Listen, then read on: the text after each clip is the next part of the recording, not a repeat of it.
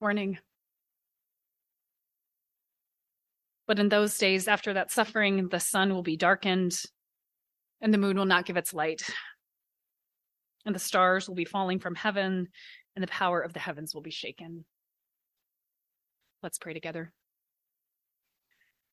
Lord, may the words of my mouth and the meditations of all of our hearts be acceptable to you, our rock and our redeemer. Amen. On the nights of November 12th and 13th in 1883, the Leonid meteor shower burned across the state of Alabama. It was one of the most spectacular nighttime displays ever seen in North America. So memorable. It's been memorialized in songs and poems and books. Some of you may know the song Stars Fell on Alabama. Ella Fitzgerald sings it. One of my favorite depictions of this event is in the glass art created by Cappy Thompson. This is it here. Angels hold these flaming bits of dust and rock that come to us as falling stars. There were many people that night who were surprised by both the beauty and terror of that event. I read one reminiscence from a man named John Tabor.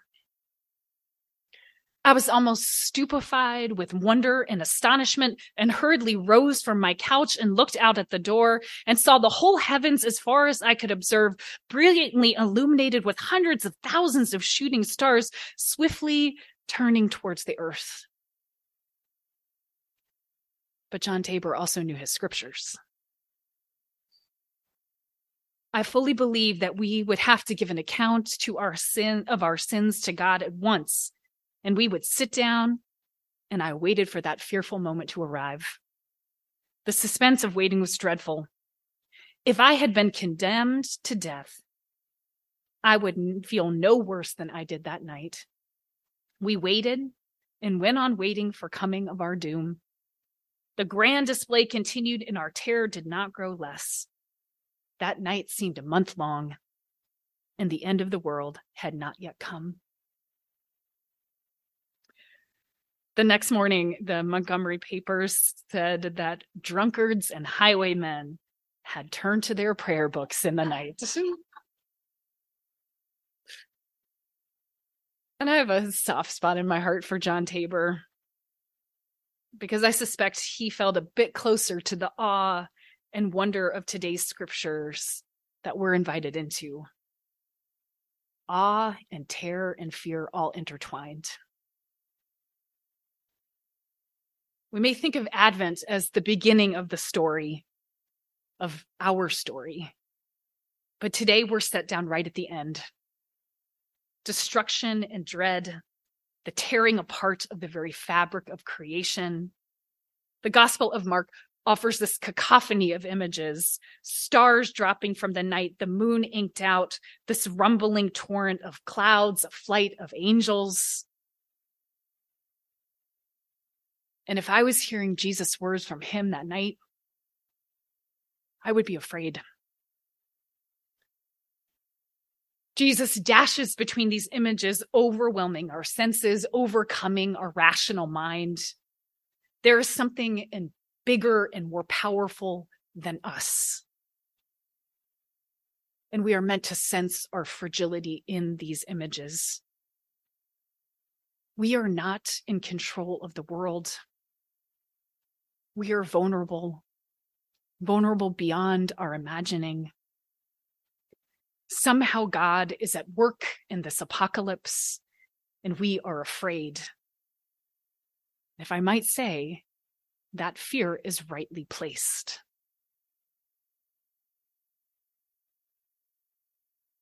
There is a lot to be afraid of.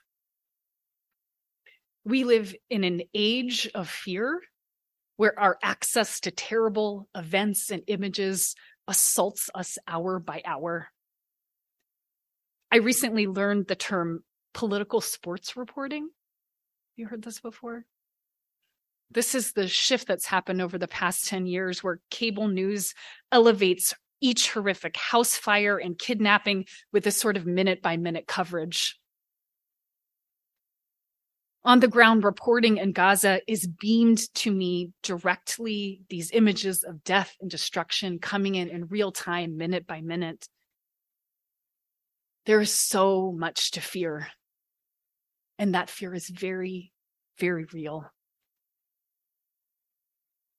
And so it may feel counterintuitive to be asked to lean into fear this week of this Advent season, to pay attention to it, to give it space.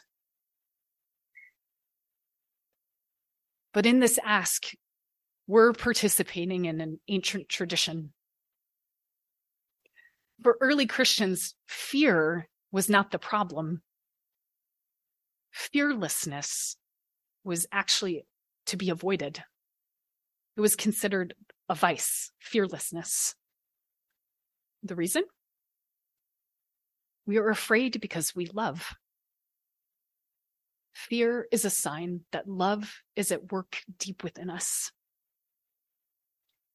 We are afraid for our warming planet. We are afraid for our loved one who is experiencing illness. We are afraid for the separation from the one we care for. We fear for ourselves as self-love.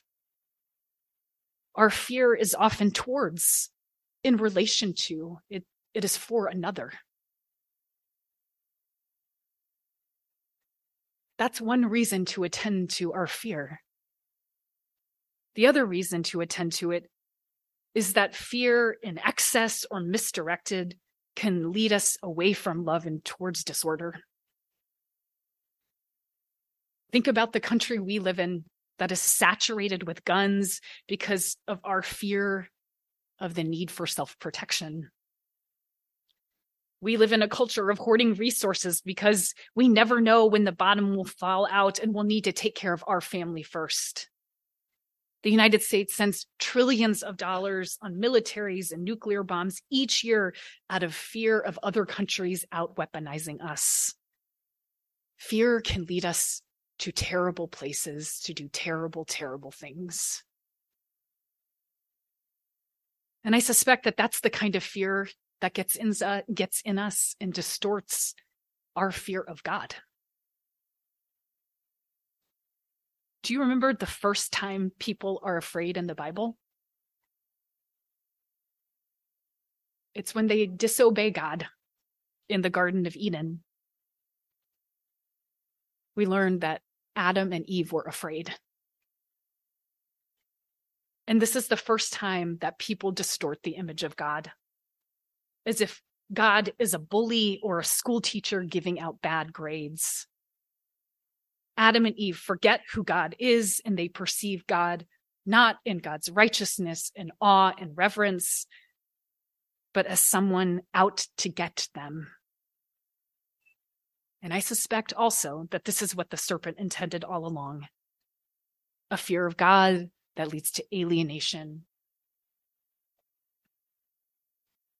But the fear that Mark speaks of today, of creation bearing witness to God's awful power, that is of a different sort.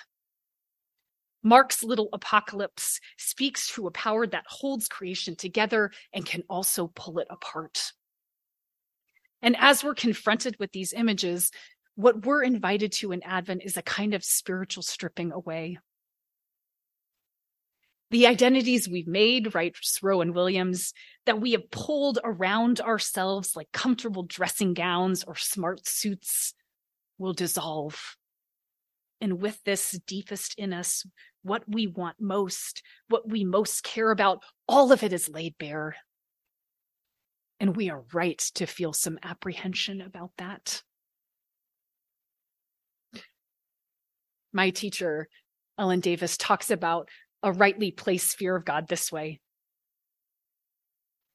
The time comes in every life, and more than once, when we are personally confronted with a power that spreads out the heavens like a sequined veil, that formed us out of dust, that blew breath into our lungs, that led Israel through the Red Sea on dry land, that left the whole of Pharaoh's army floating behind. And if we experience this power close up and are not gripped in our guts by the disparity between God and ourselves, then we are in a profound state of spiritual slumber.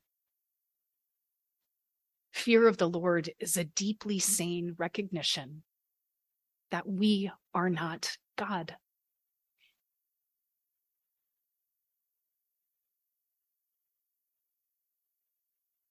It was the year 1623, and John Donne was on his sickbed, isolated from others, believing he was dying of the bubonic plague. The plague had swept through London and had killed 1/3 of its residents, but Donne had refused to leave his parishioners behind.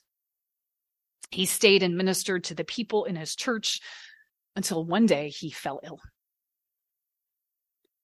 Sick and alone, he wrestled through his fear. And then he prayed this beautiful prayer. Lord, give me a fear of which I won't be afraid. Give me a fear of which I won't be afraid. Donne could see something from the center of that terrible illness. That fear of God, rightly placed, doesn't cause us to flee or cower, but paradoxically no longer allows us to fear.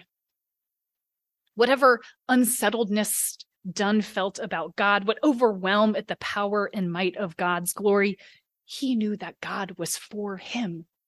That God was for him. That God loved him and would love him to the end. Donne could trust this God with his life and with his death. That fear of God dissolved all other fears, and it made way for comfort and for peace.